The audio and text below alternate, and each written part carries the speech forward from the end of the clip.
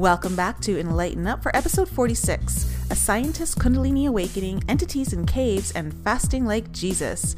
We welcome Michael Daniels to the show, who has a very strong background in science, including a degree in molecular biology, to name just one of his credentials. But later on in the show, we're going to talk about the importance of fasting and how that was the catalyst to his spiritual awakening. We're also going to talk about how ascended masters, much like Jesus, used to fast as well. And we're going to talk about how that actually affects the mitochondria, the consciousness, and the energy light force within our body from a very scientific point of view. But before we get into that, we're going to also talk about Michael's very spiritual experience and how his life changed overnight, especially after seeing an entity in a cave. What was that like for him and how did it change everything? We're going to get into all of that. But later on in the show, stay tuned, because just when you think the show is over, we actually add in a post-production clip because we kept recording and there was some more great information that came out, like the bioenergetics and the cytoskeleton being crystalline and how it conducts energy, and how that was where the whole saying of feeling it in your bones comes from, because apparently the bones hold the deepest memories in our body. So stay tuned for all of this coming up in episode 46. Hi everyone, welcome back to Enlighten Up. I am here with my fabulous co-hosts Lisa, Brian, and Michael, and today we're actually joined by another Michael, so things might get a little confusing, but I'm sure we'll figure it all out.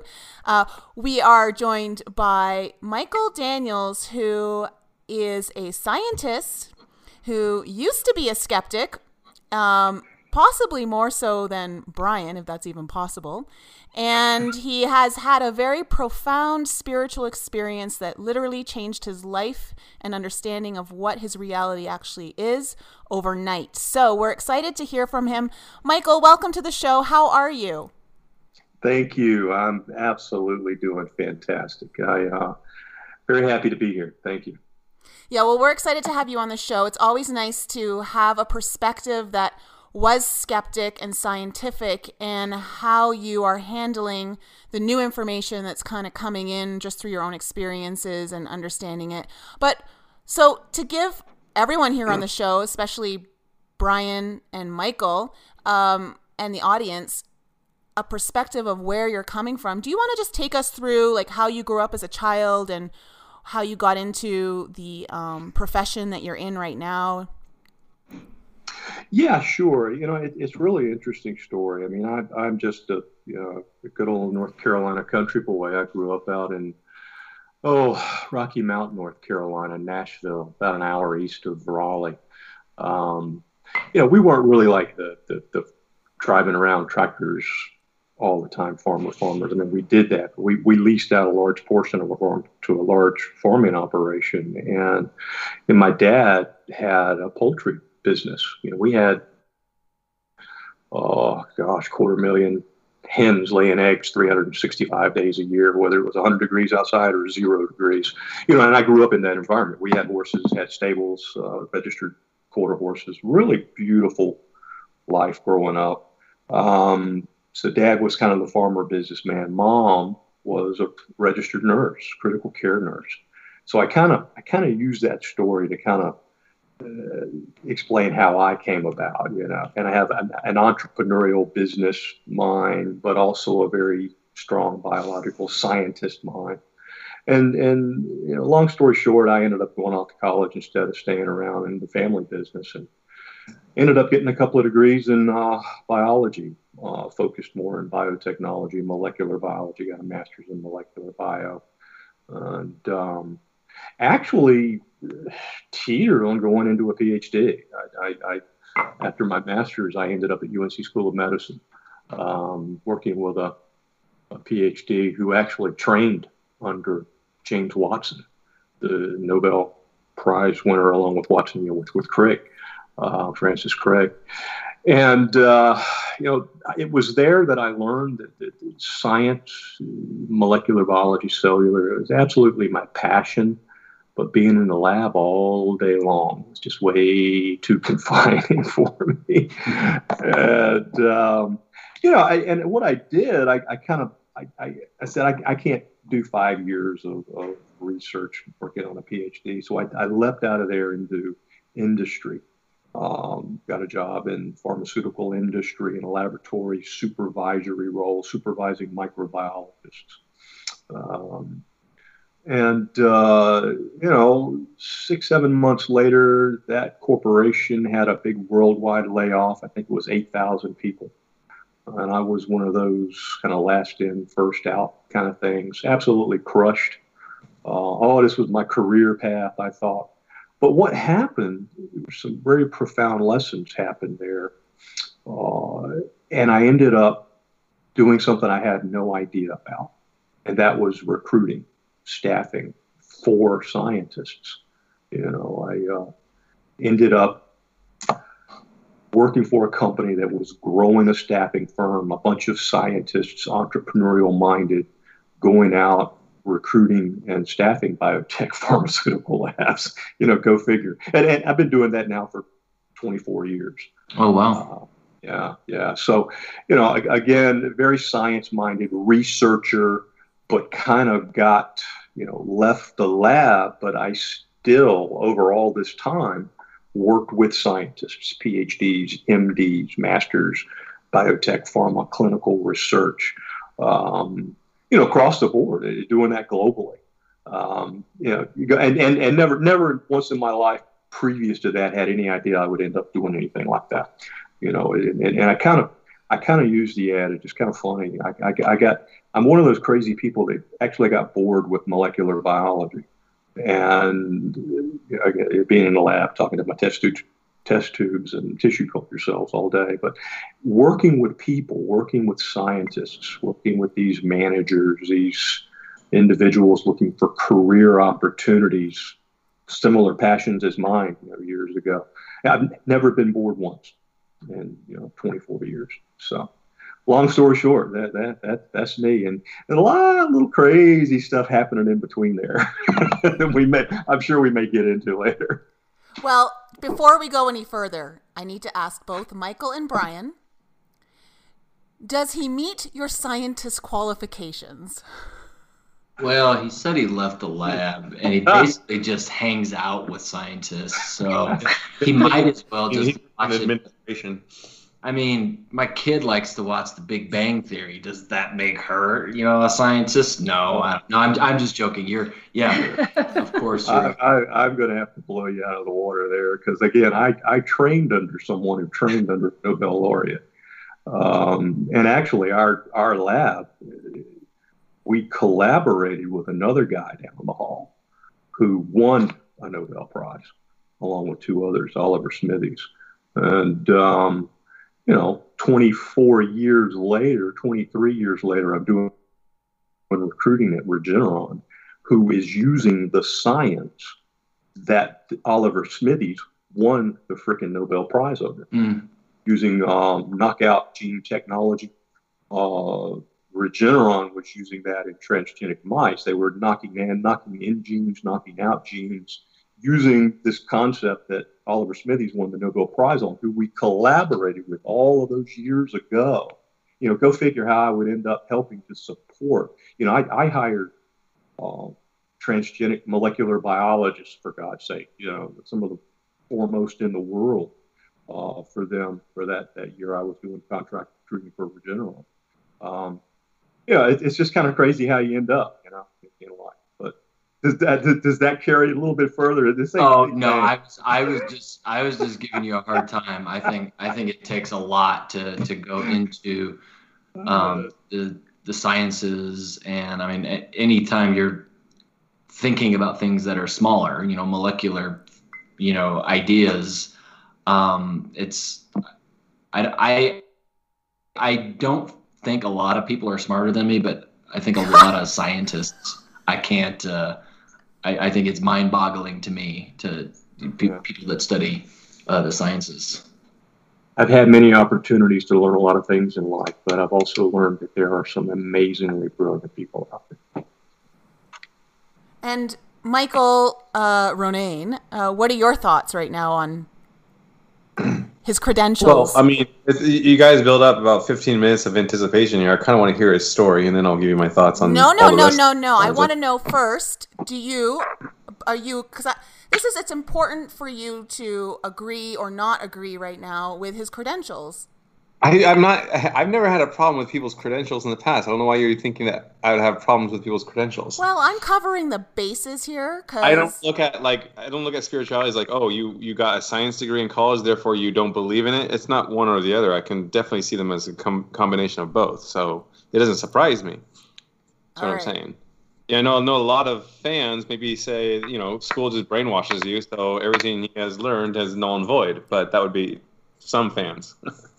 Yeah, and hey, the things I know now, I'll agree with that comment.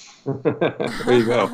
So why don't you take us to the point where you had the spiritual experience, and then we'll kind of backtrack a bit into how you can look back now and see some of the synchronicities and all of that.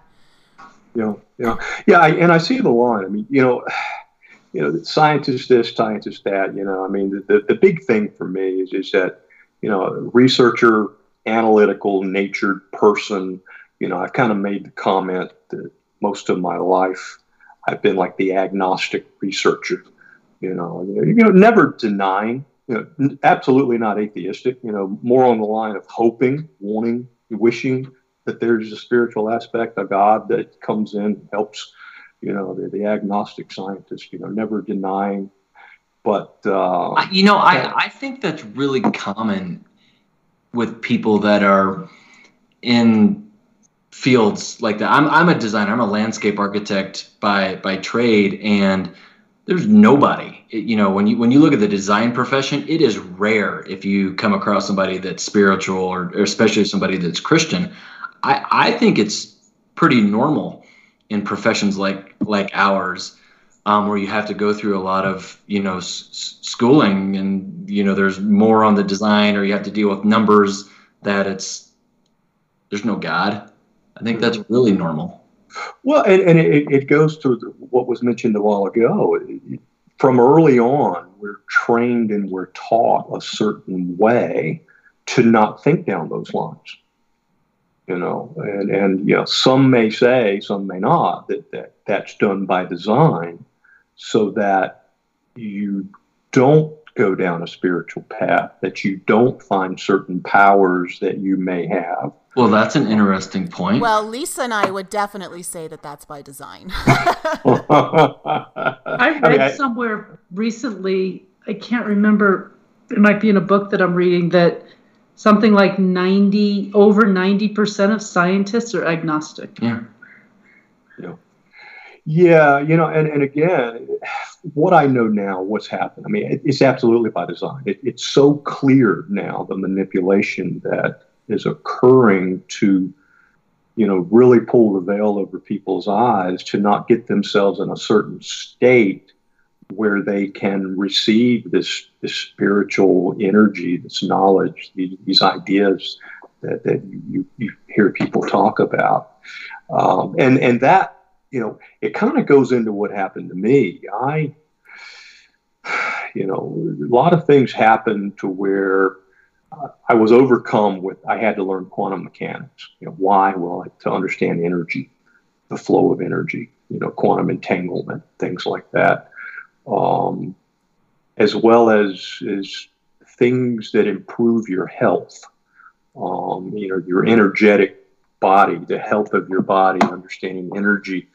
And I was overcome with all of those things. And I, started fasting, intermittent fasting, changed my diet, no more fast food whatsoever. If I was forced, if I was in a situation to where I was starving and the only option was to go to, a fast food restaurant, I would just fast, But there are a lot of things that I did that changed my body's energetic state. Some folks would say vibration.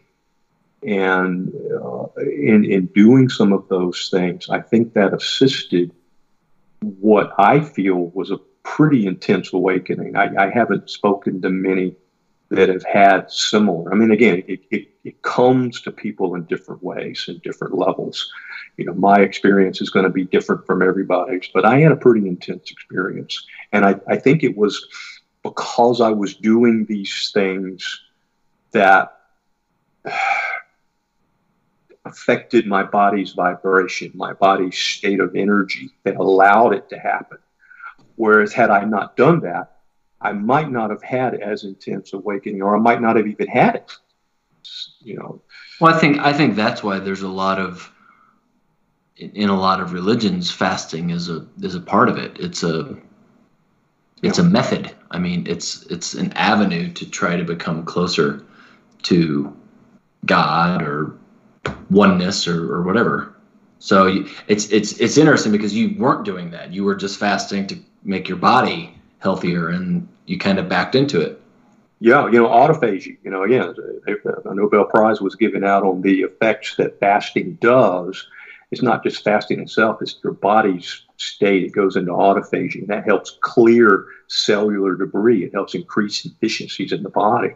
Again, it increases your energetic flow in your body. But, and it gets back, Jesus, they talk about how he was an ascended master. He was part of the Essenes, who were very well-known fasters, long, multiple day fasts. And, some say that contributed to his state, but again, that's another topic. Wow.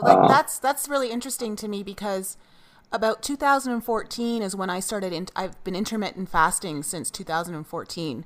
So I don't eat anything, or I try not to eat anything between the hours of say 8 p.m. and 11 a.m.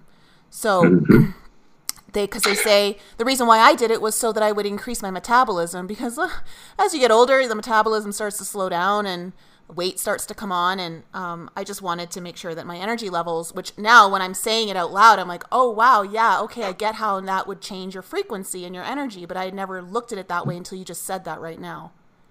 Yeah, and actually that's, intermittent fasting is almost as good as true multiple day fasting, because it allows you to get into a bit of an autophagy, not as deep. But, it also affects the mitochondrial health. A lot of people don't realize this, but your mitochondria power your body. It's very tied into an energetic system of your body. Fasting does wonders to improve mitochondrial health. And the autophagy that we're talking about, when you fast, it allows the body at a molecular cellular level to clean out those cells so they function much more efficiently.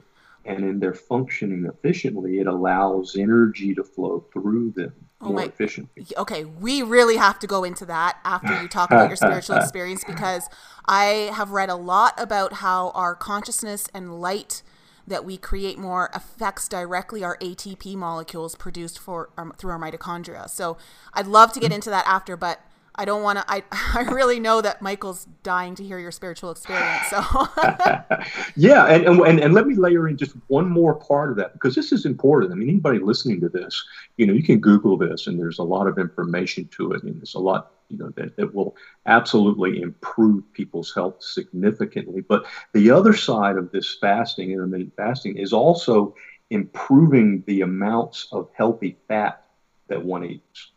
Oh man. Bad fats, healthy fats, people don't even know the difference. But, an idea of healthy fat would be genuine, pure virgin olive oil, flaxseed oil, avocado oil, real grass-fed butter, grass-fed cattle butter, coconut oil. Those are good fats. Your bad fats are all these poly and polysaturated fats like margarine, like corn oil, soybean oil, these vegetable oils, which are real high in omega-6 fatty acids, which is high inflammatory. The other fats, while they're good, is they're more omega-3, fish oil, flaxseed oil, coconut oil, higher in omega-3, which improves inflammation. But to finish this point, and we can move on, when you increase those healthy fats, helps your body, your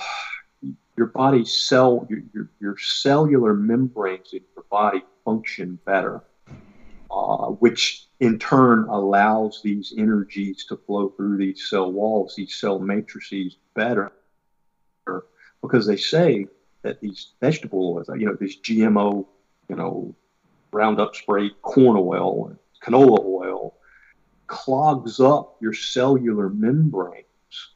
So that you don't have very good electron transport between your cells. It screws up energy transport. Yeah, what? Sorry. I used to study live blood cells under a dark field microscope when I was in my mid-20s, and I would see the health of the cell walls, and studying basic science through university and high school. We all learned that the cell walls are made out of fat.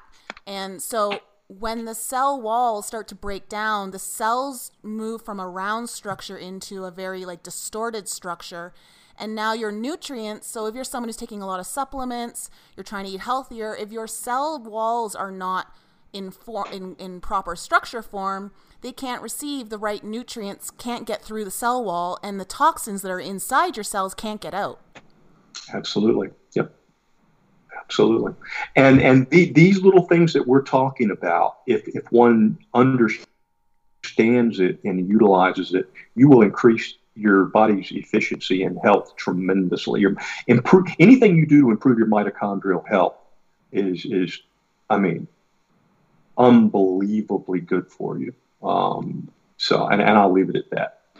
Back to fasting for just a second. When I was 17, and on previous shows, we've talked about how I had a little bit of an awakening back then, but I went on I couldn't remember now if it's 7 or 10 days.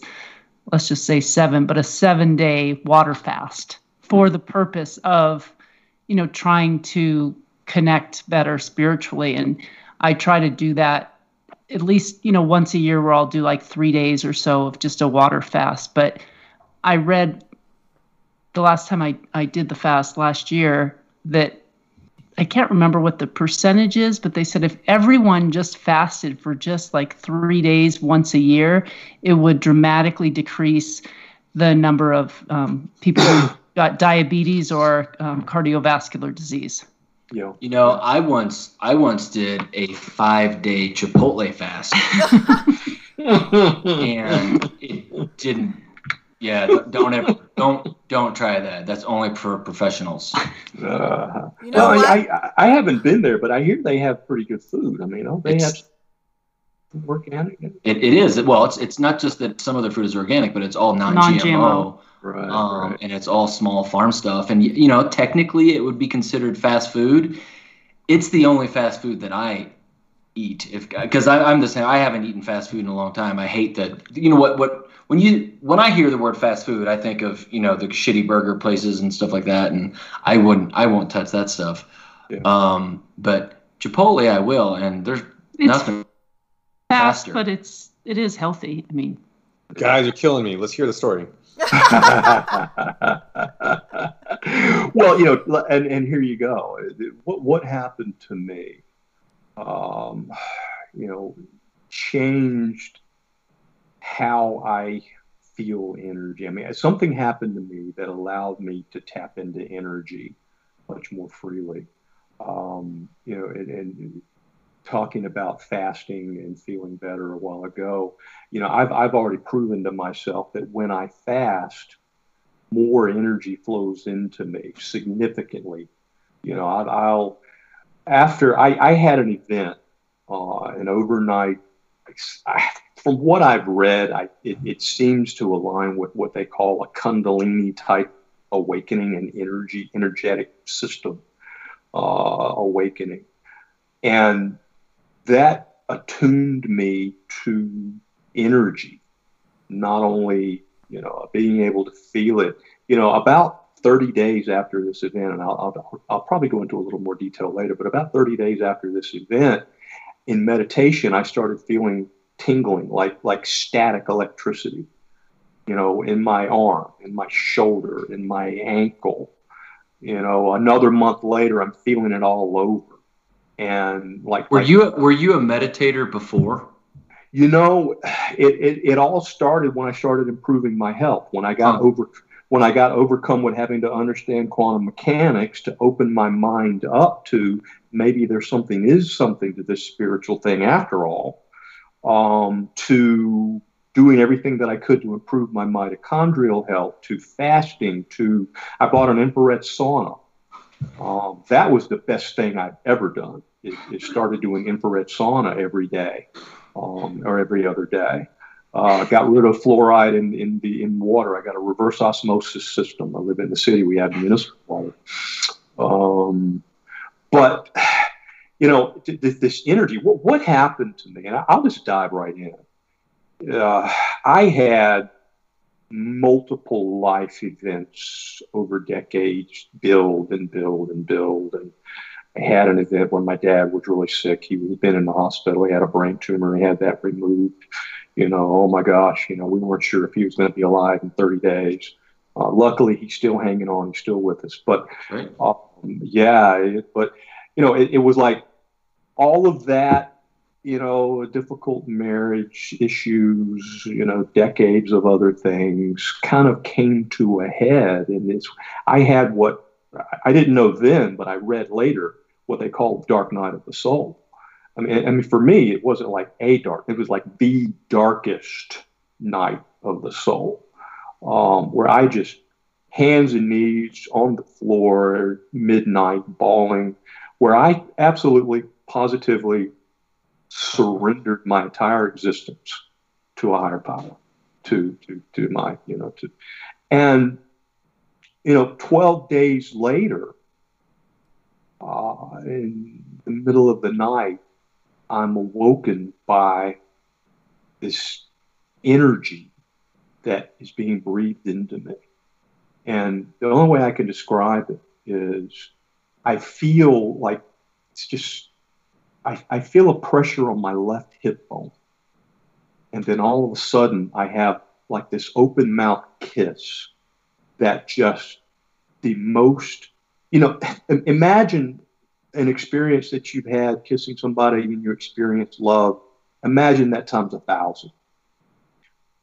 And and not only was I feeling this, I was out of my body watching this. There was like an apparition of like white energy. It almost seemed like a face, open mouth kiss, and energy that not only that I feel on my hip bone and enter into me, but I'm watching it flow into me from the side all at the same time. Mm. And I mean, I can still close my eyes and energetically feel that love that flowed into me. And I try to remember it. I try to bring it back. I try to bring back that energetic state, when I meditate. But how long ago was this? 20 months ago. It was August 14th, 2016. And see, it was 8 months before that I got overcome with having to understand quantum mechanics, which, I read a few thousand pages on it. It opened me up that, hey, there is something spiritual going on. Maybe this energy, quantum, entanglement.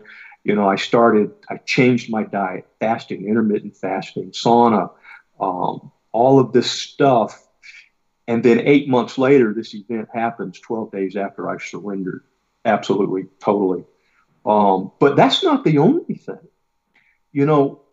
Just as quick as that event, this energetic event happened, I'm astrally projected somewhere else.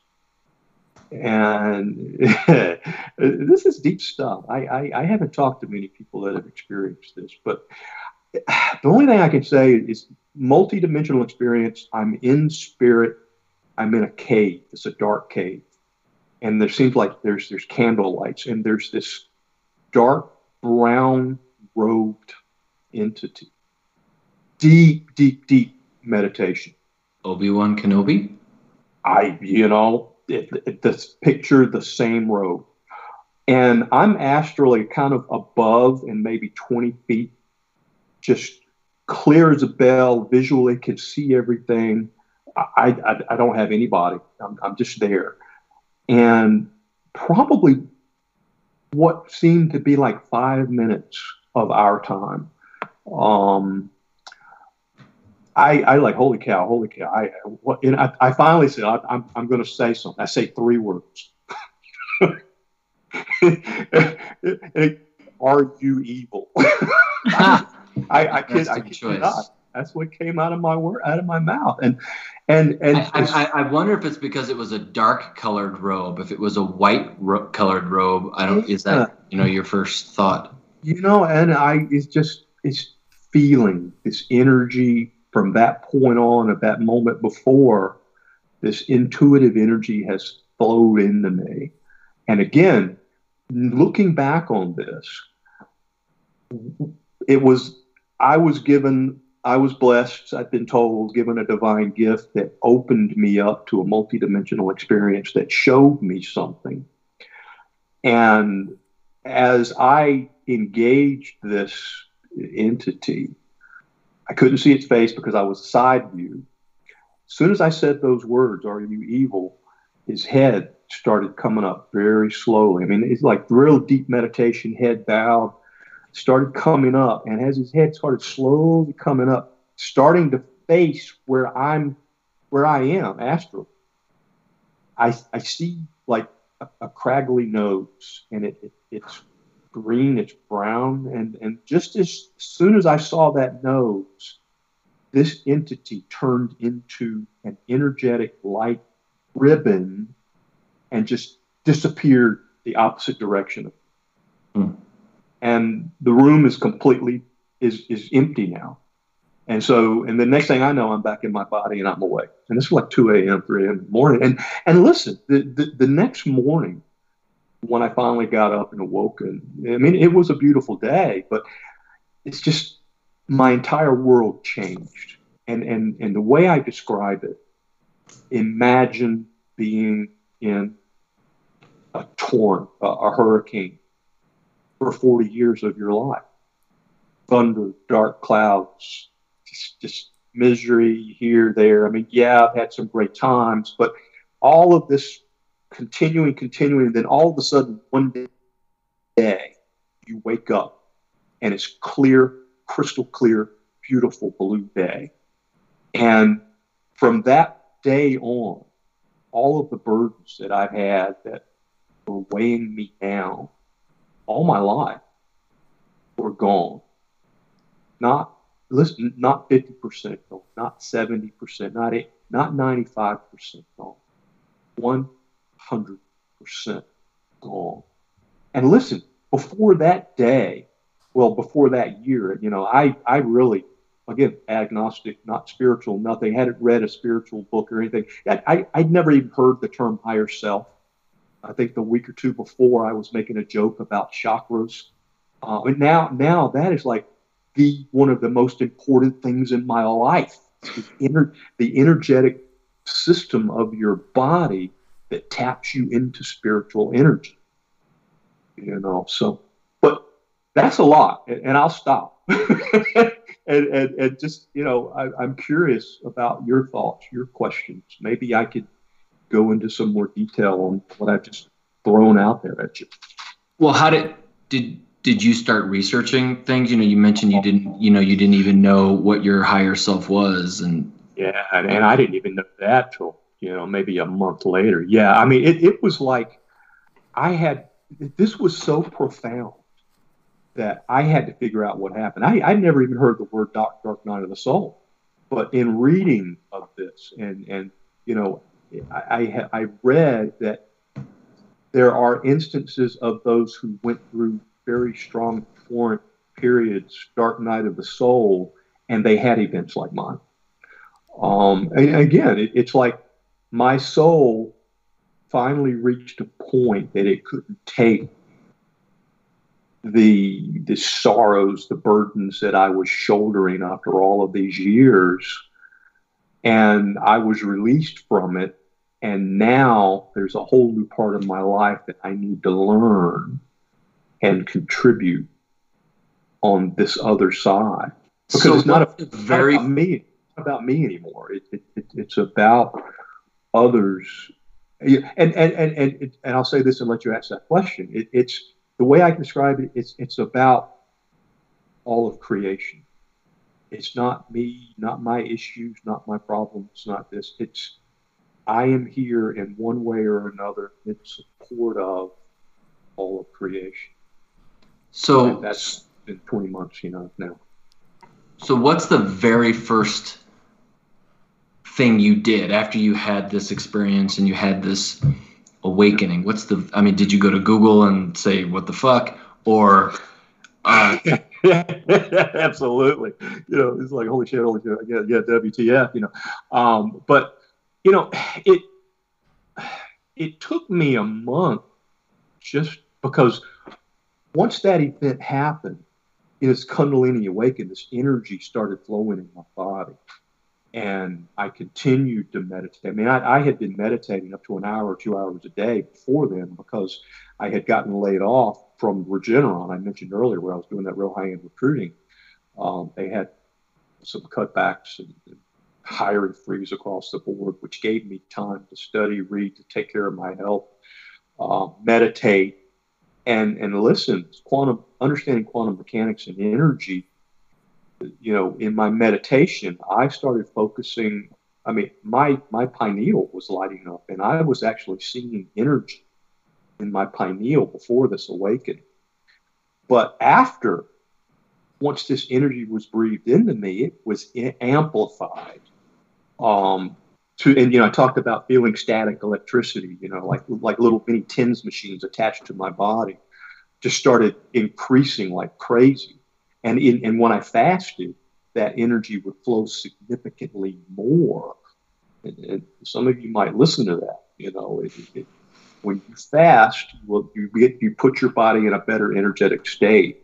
That spiritual energy will flow through you. But getting back to what I did, it was like just, okay, something extremely profound happened to me. I have no idea what it was. This is energy. This is spirit. Spirit came to me and breathed energy into me and has changed me. Now I've got to figure out what the WTF. And that's where I just started Googling and started reading. And, I keyed in on some things early on, but I started reading and learning about things that I didn't even know existed, that I never even thought about. I think the term the veil, we come into this life veiled, so we can't see this.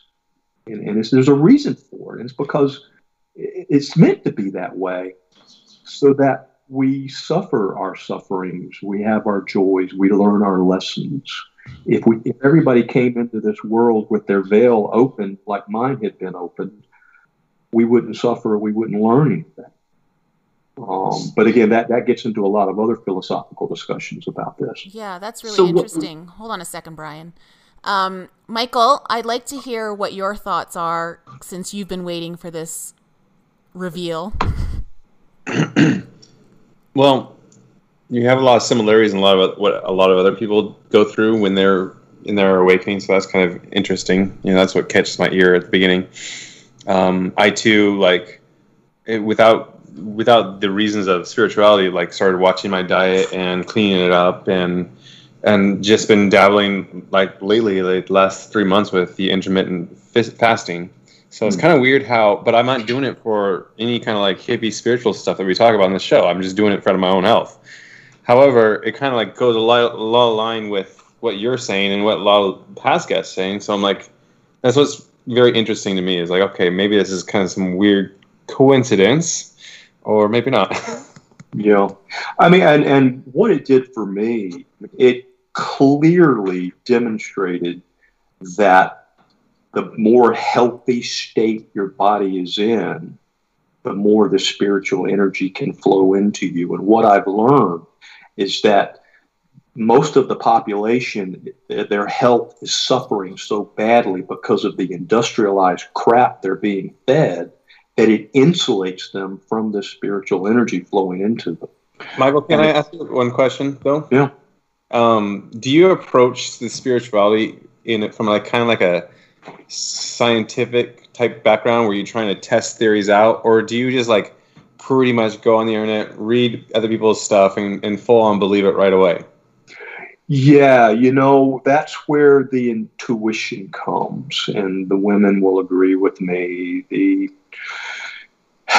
There's a lot of stuff out there. I've made this comment that there are people that are decades ahead of us spiritually, and you know it.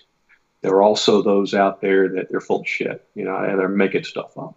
You know, exactly. You know, but it all has to do with the flows of this energy, the ability of it to flow into your physical system or not. And, you know, they talk about, does it resonate with you? You know, and it's energy, you know, and if your body is in that energetic state and it flows into you, it will increase your intuition. You will just know things. And they talk about, you hear this, you hear that, you resonate with it, you don't resonate with it. That's how I kind of describe this now, this energy, this intuition.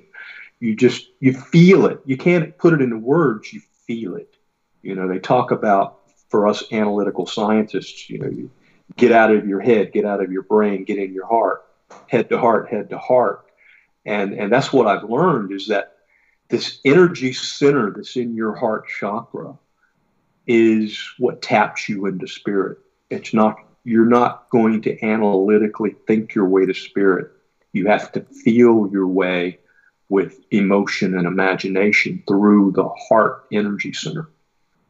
And I'm like a kindergartner. I mean, I'm somebody that went from zero to very spiritual in 20 months. I kind of describe myself as a kindergartner that was given the keys to the universe, and I've been trying to figure out how to use those keys.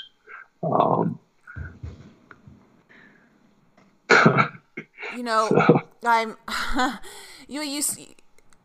you talked about earlier about the energy, ATP molecules, and mitochondria, and I'm so fascinated by that because I've read that written by Lisa Renee, who I feel is one of the forerunners in everything that's kind of going on in the spiritual community. Like, she's really tapped into stuff that, you know, is very advanced. And so she talks about how, you know, when we allow this energy, light energy, to come in more, and we expand our own energy, our own light force, that we're allowing our mitochondria and ATP molecules to absorb this and function at a much more efficient rate. Can you go into your perception and how you, from your scientific background and also merging what you've experienced spiritually, can you talk about that more? Well, you know, what I can say, there's a book written where they talk about cancer being more of a mitochondrial disease, and much of the disease we endure in life is because of damage and harm to our mitochondria. You know, what I've learned in my reading is there's a lot of pharmaceuticals which are meant to mask disease, you know, cure the symptoms of disease. They may improve health, but they harm the mitochondria, and which the damage to the mitochondria more than likely is probably what caused the disease. But I would have to go back and really dig into some of the texts again to be able to just talk about it. I've read a lot about it. It's not as fresh in my mind. It can get very, very technical. But what was the second part of that question about the spiritual part? Well, from what I understand is that our consciousness is embedded in every cell in our body. And so the healthier, and this speaks to exactly what you were talking about with intermittent fasting, that the healthier we become, the more able our body and mind, when they're united, can tap into that consciousness. When we say like our body's trying to speak to us, our cells are trying to speak to us, it's because that consciousness is embedded in every cell. And so when you're working with the mitochondria, like that's our energy center, that's our powerhouse, that's where all our energy comes from. And so energy is, you know, a form of light. So the more light that you produce, and when we say light, light is equivalent to love. So when you start moving into these higher frequencies, that you're bringing more light into your body and you're supporting that mitochondrial system to expand its function. Right. Right. You know, and I'll back it up just one second. You mentioned Lisa Renee. I'll absolutely second what you said. I'm a researcher. All of my work, I keyed in on a lot of things she's been writing about, and I just was working to sign up as a member on her site this past week, actually, believe it or not. But I think you could take this discussion even to a much, much, much more minute level, to the quantum level, and think about it in terms of matter is light, matter is energy. Our bodies, our cells are matter. Our bodies and cells are manifested from consciousness, from light energy. Let me see. It's kind of difficult, but anything that you do that affects the energy, the transmission of the light, which manifests your cells, manifests the materials that make you up, that's where you're going to have some disease. Is you're interfering with the energetics of the bioenergetics of the body. You know, it's not that you need a chemical to fix it or this or that. It's, you know, focus on the fact that your body has been manifested from the coalescence of the vibration of energy and light. You know, if you knock on a wooden desk, it's solid. Well, yeah, to us. But if you take a micron, a microscope at the molecular level, you could peer right straight through it. You know, the only reason it's solid is because somehow or another this energy, this vibration of light has come together in a certain vibration that has formed certain lattices that created that structure. Same thing with your body. So if you play around, if you do something to harm the function of this transfer of this energy, say through eating the crap that they feed you in fast food restaurants that are clogging up cells so that they don't, the energy doesn't transfer as readily, then yeah, you're going to create disease because you're interfering with the flow of energy, the energetic state. But that's getting down to a quantum level of, you know, matter is really just a state of vibration that has come together that forms that matter. And would it be of light? Yeah. Would it be that because we see like a desk as hard and solid and we just don't see it as light, we see it as the desk that is before us, that it's because of the visible light spectrum that our eyes can perceive, which is the 400 to 700, is not able. So when you have that microscope that is able to see through it, it's because it goes beyond that light spectrum. Yeah, it's difficult to put into words, but this energy that's kind of flowed into me, it helps me see, feel, understand it, feel it more than I can put it into words.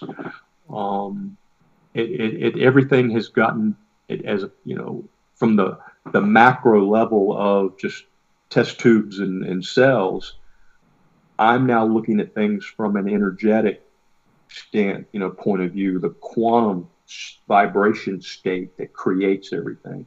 You know, they talk about the matrix and this and that, and, you know, consciousness is what manifests the body. I don't know. This might be getting a little too deep. Never too deep. Lisa and I love it. And again, I'm only just now starting to understand some of this stuff that's coming to me. I'm still, I'm only 20 months into this. Well, you mentioned, okay, when you had your spiritual experience and you saw this entity in the cave and you asked, "Are you evil?" And then it disappears, and so does all of your suffering.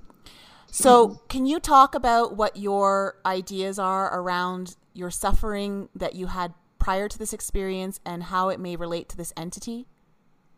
It's difficult because what I'm learning is as we incarnate into our various lives, there are certain contracts. I mean, for all I know, this entity could have been contracted benevolent to project certain energies into me to cause me issues, or purposely allowing me opportunities to suffer. Or it could have just as easily been, malevolently generated to prevent me from doing something in life that I might have done had I not been adversely influenced. But bottom line is that entity that I was shown in that awakening, divine energy was breathed into me, allowed me to astrally project multidimensionally somewhere. And when I was shown that, my knowledge of that gave me the power to banish it. Whether it left on its own, I did so. Yeah, I don't know the answer to that. I don't know if it could have been purposely contracted to influence me so that I learned. I don't have all the answers there, but it doesn't matter because I suffered, I learned, I was given this gift to see that. Now it's time to get on about my life with all these other puzzle pieces that I can now see to possibly help others understand things that may help them. I think that's a really cool way of looking at it, because often you can fall into this victim mode of saying, like, why am I being attacked? Or like, what did I do to deserve this? And you're offering perceptions that are having a completely different perspective, in that it was meant to create a very deep learning experience for you and allow you to have that experience so that you could grow and learn and come out to be a more evolved being. And I think that's a very empowering way to look at it. Yeah, no doubt. I would not be the person I am right now had I not endured the things that I endured much of my life. I mean, it was I've lived a good life, but I've also had many opportunities to suffer. And in that suffering, I used it to dig deeper into philosophy. I used it to dig deeper into those who had great adversity, who learned. It reminds me of a book that I read, probably one of the best ones that ever helped me, was by Viktor Frankl, Man's Search for Meaning. An Austrian physicist, an Austrian psychiatrist that went through the Holocaust. He made it, but most of his family were killed in the concentration camps. But he went on, got his MD, and he wrote a book on. It's an amazing book. I've read it. Horrendous suffering. Yeah, I mean, and it has full of philosophy, and and the things that happened to me caused me to dig deep. And in digging deep and learning and reading books like that and following the trail, I am not a person. I would not be who I am had I not gone. There's always someone that suffers more than you. I've had similar experience in my life where I feel like I've looked at the positive side of my experiences of, you may see as adversities or whatever, but, we came to this life to experience. So if we just choose not to judge what our experience is, or judge it against other people's experiences, unless it helps you. Like when you're really down and you think, wow, there's a lot of people that have a lot worse than I do. I find that just that can help you sometimes when you're feeling woe is me. Mm-hmm. But just looking at the positive side of it, like, life is more than just pleasures of the ego, and it's not a fairy tale. And I think everything we've been taught about what life is supposed to be is wrong. Maybe it's none of what we're told that it's supposed to be. And it truly is just about experiencing. Yeah, I mean, and this comes to mind, how do you feed the insatiable thirst for knowledge within an infinite universe, but through an infinite variety of lessons? And that's what we're here to go through. That's well said. That definitely puts things into a perspective of understanding why we're here. They say Earth is the school of hard knocks, and that, if you're here, you've chosen to take on some very hard lessons that will, the purpose is to grow and understand and have a deeper level of understanding and compassion for what many might be going through. So I think that's a great way of looking at it. What would you say for our skeptics, or anyone who's in the audience who's a skeptic and is more science-based? What advice would you give, considering your experience and your background, to assist them in understanding what might be going on that they may be closing themselves off to? Yeah, I mean, the first thing I'll say is, if something like this could happen to me, it can happen to anybody. But what I will say is, you've got to get your body in the right energetic state. They talk about vibration. I heard that for decades, the vibration. And I kind of laughed, like, oh, what the hell was that thing? Yeah. But it's true. The body, you have emotional states of body, shame, fear, anger, all the way up to love and compassion.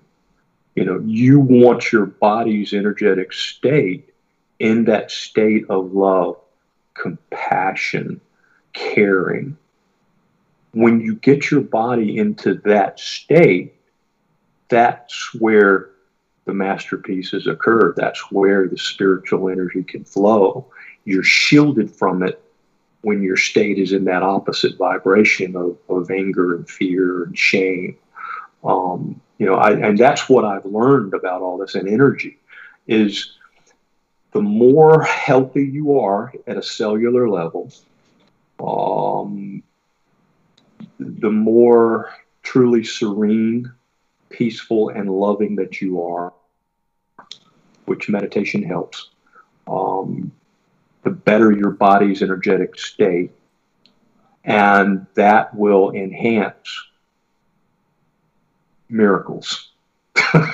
That's all I can say, because I'm a walking miracle with what happened to me. I mean, I really am.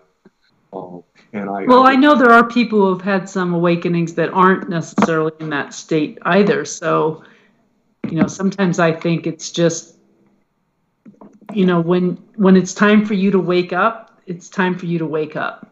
Yeah, and that's what I've learned. I mean, again, everybody's unique, and it comes to everybody differently because of their own uniqueness, and it just and at different levels.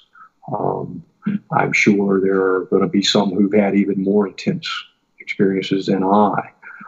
There are some who may have gone through, what just happened. That something was kind of significant there, but they don't really embrace it, and they lose it. And that's another thing. That being pulled into recruiting all these years is helping people with their potential, helping them do the things that they love to do, to do the things that they love to do put themselves in that energetic body, energetic state of body that improves one's health and possibly improves, this spiritual energy that is waiting to come into them. They have to surrender to it. They have to ask for it. There are ways to help it along, and there are certainly ways to prevent it. Most of the people walking around today are doing things that prevent it from happening to the way I see things now. And, it may be by design. Yeah, I mean, it's no which is another topic. Yeah, it's no secret that I totally hold the belief that we are living in a world that is designed to keep us dumbed down spirituality, completely keep us separated from that which created us, from that which we come from, and believe that everything is outside of us. And so, Brian, how do you feel? Because you're kind of going on a health journey with your body right now. I'm not saying that whatever outcome is going to be similar to Michael's, but, he wasn't anticipating any of this when he made the choices that he did. And you certainly aren't doing it for those reasons either, but you're taking this journey of cleaning out the body and all of that. What are your thoughts on it? Well, I'm not taking it as far as he did by fasting. I've lived a healthy lifestyle for a long time. I think I'm getting, maybe getting a little bit more healthy, but I don't know. I don't have any interest to awaken. Keep in mind, I have achieved high levels of inner peace and nirvana in so many past lifetimes that I don't need to find that now. I'm here looking for the dumbed down version. Mm-hmm. Yeah, you have more lessons. That there are more lessons ahead of you that are only unique to you that you still need to experience.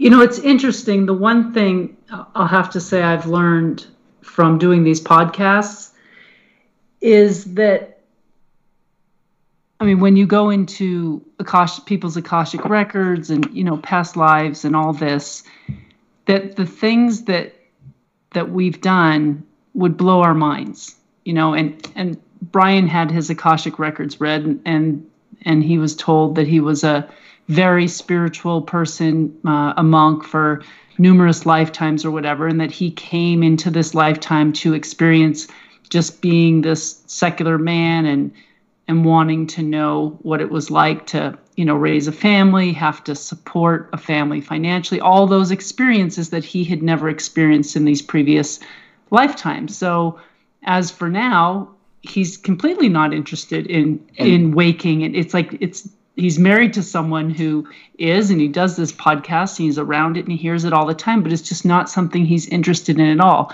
And maybe there will be a time that comes one day where he'll feel like he got bonked on the head and he'll, have this awakening, or maybe he won't. But it's amazing to me that, here we are, the five of us living such, varied lives, but similar. We all live in America. But what had we done, previously? And did we reach enlightenment at some point in those other lives? And how many other people that you guys are saying, oh, guys, people just need to awaken. How many other people out there are like me, potentially, if you believe that are here to experience disconnection? Not. Yeah. And there's absolute truth to all of that. And again, we're all, I've always used this analogy, even in recruiting, that everybody that I've met, everybody in existence, they're on the path. The path is infinitely long and infinitely wide. And, we're all here to experience our own unique experiences. And, being whatever energetic body state that you're in, you have a choice. And that choice is to learn the lessons that you're here to learn, or not, or not learn lessons. I think understanding that, though, does help you, just be less judgmental against other people and where they are in their lives. And I've heard that people come into lives, sometimes maybe very enlightened old souls come into lives of people who have these family bloodlines that are completely messed up, and they've come in to maybe help clean up these bloodlines and someday bring, enlightenment or whatever to this bloodline. So you never know, you meet somebody and you think that they don't know what the heck's going on, and maybe they really do, And maybe it's one big party for our higher selves. And there, are we assuming that all higher selves are on the same page? There, is there discord amongst them in terms of, well, you chose the wrong path, or Well, it all gets back again. How do you feed the insatiable thirst for knowledge within an infinite system? And you do it in an infinite number of ways. That's a lot. Yeah. It's deep. It's very comforting, though. I feel like when you look at things in that way, and for me and for you, who's had difficulties in their life, like things haven't always been easy, and you feel like you've been up against adversity and challenges for most of your life. That when you just sit back and you look at it as we're just here to experience this. It doesn't even matter. It makes it so much easier to just let the past go. It was just an experience. It doesn't define me or who I am or where I'm going. And, the most important thing is to enjoy now and today and find your happiness. And I think too many people on all sides of the conversation get caught up in their side of the conversation. And I would hope you would agree with what I'm about to say. There's somebody like me that I'm just living my life, and I'm concerned with my life, and I don't care about what other people are doing, and I'm relatively disconnected from the rest of humanity. And I don't think that's a bad thing. I know you talked about earlier, Michael, about, it's not about you, and that it's about everybody else. But I don't see the need for that. If we live our life to the fullest, more than likely we're going to impact other people's lives in a positive manner. And I think it's when people think too much outside of themselves about other people that negative things happen. People try to then force their mindset on people, or any number of things can happen when you look at what somebody else is doing and don't agree with it. Yeah, that's something that completely changed too on how I see things. The media, how they polarize people, and they get people bickering back and forth across this chasm.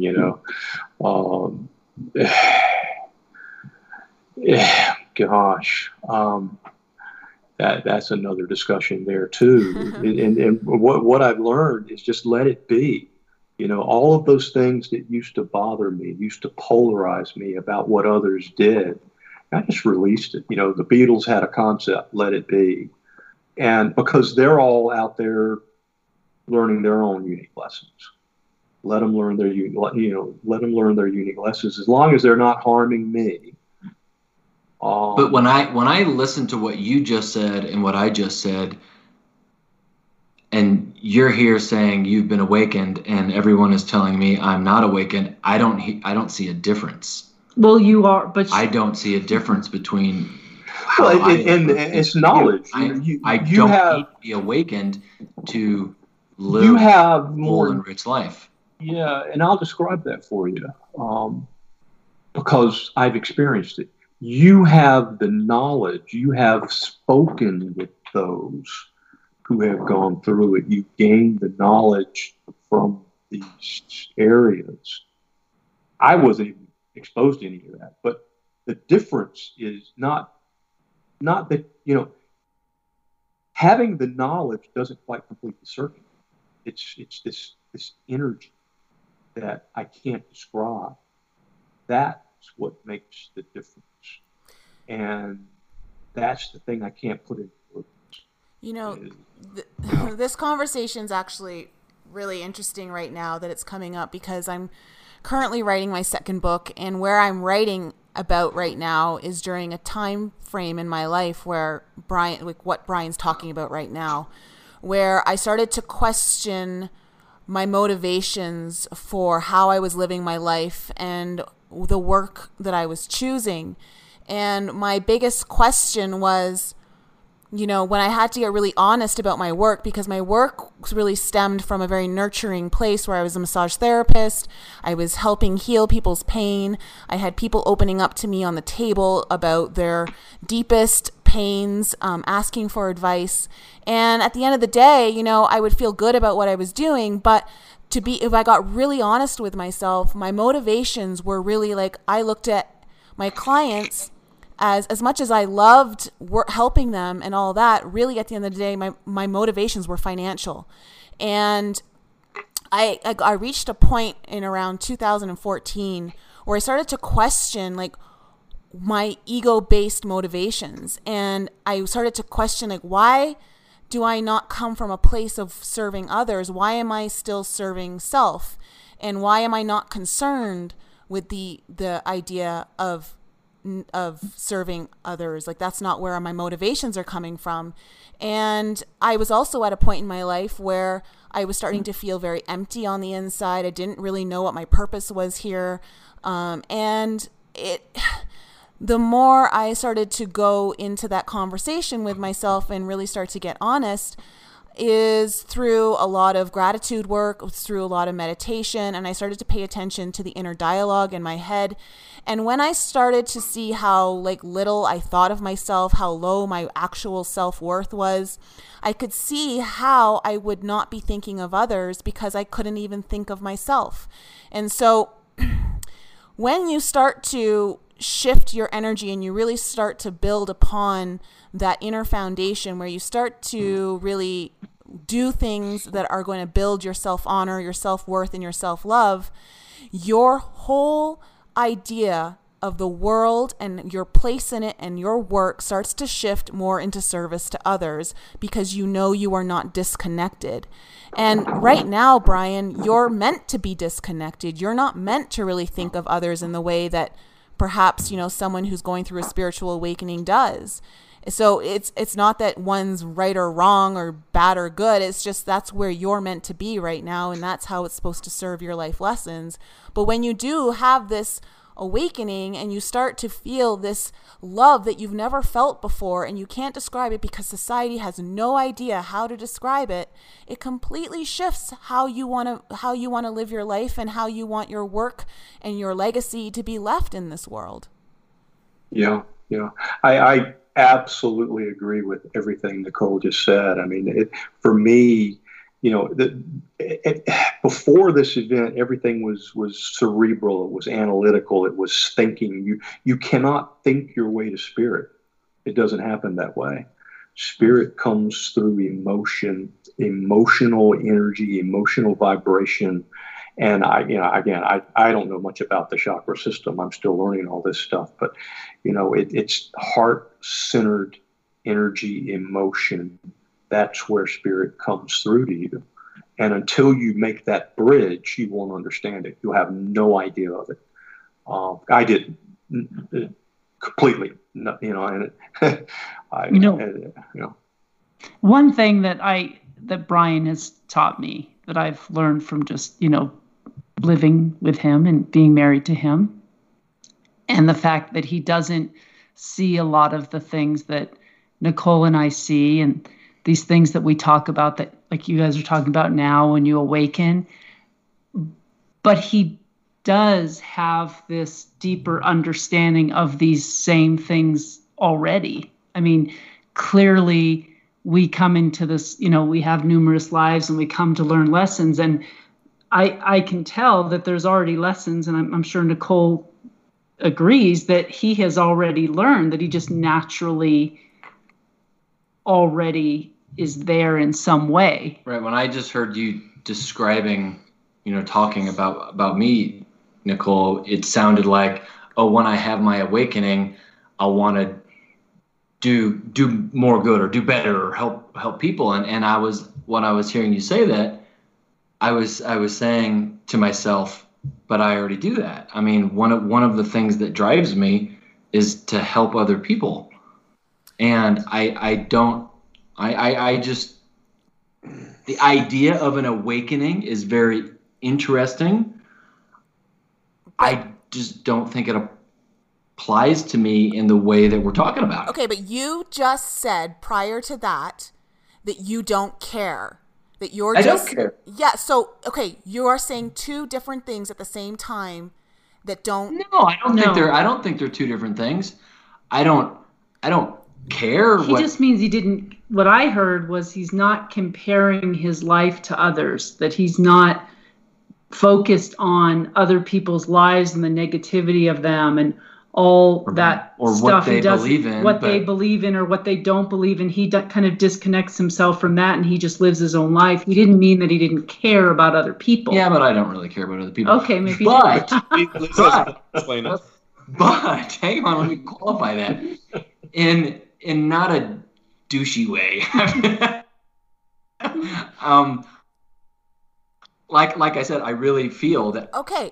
I want to help. I want to help other people. No, I understand, Do I care but that's okay. about other people?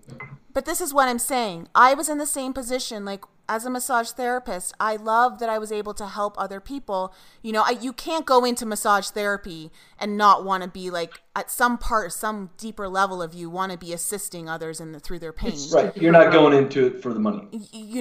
And so, but there was this other part of me that was really disconnected from that whole idea of service to others. And all I can say is that when you finally feel this overwhelming self-worth and self-honor and self-love within, that it just shifts everything and how you perceive everything that you're perceiving now. And I'm not saying that it's wrong what you're doing right now by any means. I believe it is completely 100% right for you and where you are right now and how and whatever lessons that your soul has chosen for this lifetime. But you just can't understand it until you're feeling that. And self-love. Oh, I love me some Brian. Well, you have an ego-based love of Brian. And that Brian... You told a story, and I remember commenting, Brian sounds pretty awesome. It was something about you have a car that you drive around. I don't know. That sounds pretty cool. He sounds like an awesome guy to know. You know what, though, Brian? You and I have been doing yoga together, and you've made a comment once or twice that, you've realized that, like, when you look at yourself in the mirror, do you really love yourself? No. Exactly. And so there's this ego part of us that's like, yeah, I'm the shit. I used to think that way when I was in my 20s, before I started to have my really deep spiritual awakening at 31, that I believed I was like pretty awesome. And I truly believed it. And it wasn't until I started to be faced in a situation where I started to have to face my incapabilities and the things I wasn't proud of that were starting to be exposed publicly, that I had to get really honest with what my self-worth actually was, not what my ego wanted me to believe. I don't have any of those things, so I guess, incapabilities or whatever you'd said. I don't. You're such a brat. Straight from Brian's ego. Bam. Get you some of that. So he's hard to live with. Don't worry, I appreciate it, a little bit of asshole every now and then from Brian. So and I bring a lot of it. He mostly just tries to get a laugh out of people. Yeah, we realized that the other night. Why do we use humor? What when we're like in situations that we're not comfortable facing? Probably because we're insecure. Well, Michael, this has been like a great show. I've really appreciated you coming on and sharing your experience with us and your just perspective from a scientist who like had an agnostic kind of point of view to where you are now. I think that's really very cool. I would love to see you study it more, from a scientific point of view. I remember back when I actually liked Jesus, and I was very much involved in the church. And my best friend, his wife, is a rocket scientist, and she struggled with, again, being a Christian in an environment where you don't find a lot of Christians was hard for her. And I don't remember who the person's name is. Maybe I'll do some research and we can put it in the show notes when the show comes out. But I remember there was a scientist, like husband and wife couple that were scientists, and they used science to prove the existence of God. And I thought that was, an interesting thing for them to do. So I would love to see you. I think it makes prove things. Perfect sense that scientists don't believe in God, at least the definition of God that we've been given, because it really doesn't make any sense. So there's that. Okay. Michael, did you pick up on that? How he wants you to study things from the scientific point of view? Like, I don't think he heard what you said earlier in the show. Yeah, I have. I know we talked about it because our Michael asked, the question that I was thinking, and I'm sure any. Yeah, I mean, I think the only reason that I would want to do that is so that I could more eloquently describe what I'm now able to feel. It's difficult to put into words. When you go through those experiences, it changes your entire being. You feel energy flow through your body. But you said this is not about you. This is about everybody else. So you want everybody to experience what you've experienced. No. If you can put science behind it and show people that this is what it is, people are going to say, "Wow, okay, great, I'm on board." You're up against thousands of years of religion and teaching and education in terms of where we are and who we are as a society and multiple cultures around the globe, who we are today. Mm-hmm. And it's going to take something on a piece of paper. And I know, Nicole, you always laugh when I say prove it, but that's what it's going to take to make a shift. And, well, I'll give you a little tidbit. There is information out there if you know where to look and you know how to piece it together. I'll give you two pieces of a puzzle. It's probably on YouTube. 2 or 3 pieces of a puzzle, and we talk about vibration. We talk about matter. Everything is energy, light. If we've now been able to physically image a quantum view of a photon of light. Right. Okay. And if you look at that view, you can do some searching. It looks like the Maltese cross. And there are ancient multi-thousand BC photos carved into rock where they have this king wearing an emblem around his neck that looks like a Maltese cross. Okay. If you hear what was that? In this sign you will conquer. That's talking about that cross. But the Maltese cross is very geometric and right. But that what it is. If you try to piece this together and you really dig deep, again, I'm kind of inferring some things from my research scientifically, is they had this knowledge thousands and thousands of years ago, again, in an infinite reality, it doesn't matter, that the light is everything. Okay, God, what was it? In the beginning, God created light. It's vibration. That image of a photon is what I think where the Maltese cross image and multiple images of the cross came from my digging into research. But that's just my opinion. But that's an example of using research to draw some possible significance to, hey, these folks way back in these BC times, maybe from other planets, other worlds who had knowledge even beyond us, knew the power of light, vibration, resonance. Or it was just some guys that drew a couple of straight lines. Yeah, or you could go, and then you could tie in the work of Tesla and other things. But there is information out there, and because I've been stumbling across in my researching, which has been going in 1,000 different tangents, almost to the point where I've exhausted myself. I had a conversation with Nicole about this earlier.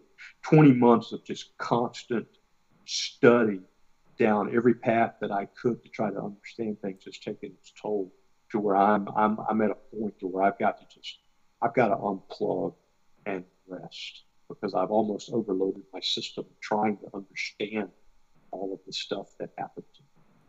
Well, that's like with anything, when you're in school and you've been studying for years trying to get your degree, you likely need a vacation at some point. So that makes total sense.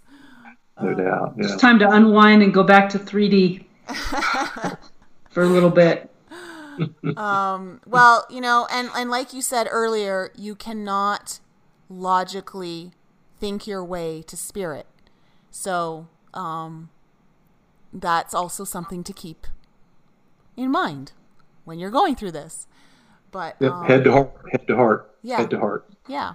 So thanks so much, Michael, for joining the show. This was a great show and very, very enlightening and just very cool to hear your experiences. So thanks for sharing with us. I appreciate you having me. Yeah. I enjoy it. Thank you. And Thank you. And to all of our audience, don't forget that we are going to be on the Waves of Light cruise, a conscious conference at sea. It's leaving out of Tampa, January 17th to the 21st of 2019. And if you get your tickets before May 13th, you've guaranteed your spot at the very low price that we've been able to lock in. And it's going to be a great experience, 5 days with a stop in Cozumel and great speakers, great workshops, a lot of energy work, a lot of support, especially within the community. And of course, we'll be doing a podcast, hopefully off the pool deck with drinks in hand. So we hope that you're going to be there to join us. I'll leave a description. And I'll be signing autographs. Yeah, this is the skeptic. What an autograph to have. So I'm going to leave a link to the website if you want to learn more information on how to get your ticket in the show notes. And Michael, thanks again for joining us. We'd love to have you back on sometime soon. And I know you and I will stay in touch. And it's been a great show. Awesome. Thanks. I just pictured Brian bringing a bunch of headshots. That's a great idea. I'm going to do that. The skeptic with the big head. It'll just be this really big head. Yeah, we'll try and draw a heart around it. Oh, boy. Okay. Well, thanks, everyone, and we'll catch you next time. Stuff happened to me for a reason, and I'm finally at a point where I'm learning enough, understanding enough that somehow or another that reason is meant to somehow help others. Yeah. I don't think it, I don't know it, I feel it. You feel it in your bones. It's not going to hold up in science, Michael. It's not going to hold up in science. Yeah, well, but listen, and I just hinted to some more research there specifically for you, is that your bones are crystalline matrixed, just as the cytoskeletal proteins in your cells that all reach out and adhere to each other, they're crystalline. They are conductors of energy. Okay? Your bones conduct and store energy memories just like a silicone chip in your computer does. That's where the term "feel it in your bones" come from. Oh, really? Yep. Oh. And a lot of your very deepest memories are in your bone. Huh. I heard that when from a chiropractor. My son had like a motorcycle accident, and he'd just been feeling really, really uncomfortable for several years. And finally, he went to a chiropractor, and when he was adjusted, he just busted into tears, like just this total release. And the chiropractor told us, yeah, because your cells and your bones remember things. So as he said, as he works on people, he's releasing memories. Yeah, yeah, absolutely, no doubt. You know, there's a book that I read across my travels. It's by Dr. Greg Cousins, something spiritual nutrition, and something about awakening the Kundalini or whatever. It's long term. But Greg Cousins, let me check for sure. And it goes into that, talks about the storage. Your body really is crystalline to an extent. Your DNA is crystalline structure. The cytoskeletal matrix, which I studied at UNC, is crystalline. It all conducts energy. Energy is light. Light is energy. There is a tremendous amount of science out there that is hidden in all of this spiritual. All of the spiritual knowledge is hidden in in its knowledge, and a lot of it's by design. Again, it's to dumb us down. Yeah, I believe that. You know, and there is information out there if you dig, and you can piece it together. You'll be surprised, because I was. Yeah, I totally agree. There's scientific evidence out there that is not readily available to us for very specific reasons, as to what you just explained. So, yeah, and that author, I think it's Gabriel Cousins. I'm not sure if I said Gabriel or Greg. I think it's Gabriel Cousins. But it talks about nutrition allowing you to improve your energetic state of being, to allow the Kundalini energy, all of this energy that I'm talking about, that I was awakened with. Oh, cool. And it goes into specific knowledge of how to improve that. I mean, it's a difficult test. I mean, I'm a molecular biologist. It was difficult for me, some of it, but also extremely enlightening, and a lot of other tremendous amount of knowledge and nutrition. I'll leave that in the show notes then, because I think I want to read it. So yeah, I absolutely recommend it. I'm looking it up on Kindle right now. I got the Kindle version. Let's see, close book. Spiritual Nutrition: 6 Foundations for Spiritual Life and the Awakening of the Kundalini, I believe, and it is Gabriel Cousins. Okay, cool. I'm gonna put that in. I'm actually gonna buy that. Yeah, it is. And what I learned from reading that book, talking about nutrition, getting nutrition into your body, fasting. When you eat a predominantly live diet, live vegetables, live fruits, you can get by with less food because you get more nutrients into your cellular membranes. How does that happen? Happens through enzymes.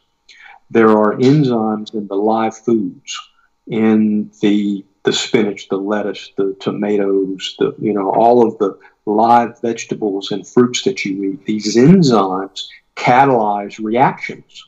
Okay, they catalyze reactions that funnel these nutrients into your cellular systems significantly more efficiently than if you didn't have those enzymes. And that's what's wrong with most of the population, is everybody's eating cooked dead food. Everything's cooked. Most of the enzymes have been killed. So you have people overeating, yet they're nutritionally deficient. They're popping vitamins by the handful, but they're not getting the enzymes to help that nutrients, those minerals and vitamins get into the cellular transport system because they lack the enzymes to catalyze those reactions. I mean, and I kind of knew that, but I had to read his book to understand it. I mean, and I have a couple of degrees in this, and a lot of nutrition, and they didn't teach us that. Funny about that, isn't it? But yeah, you know what? It's true. I've noticed that since going vegetarian, and being forced to I generally just eat more raw foods, because I don't cook meats, that I don't need to eat as much. I'm not as hungry.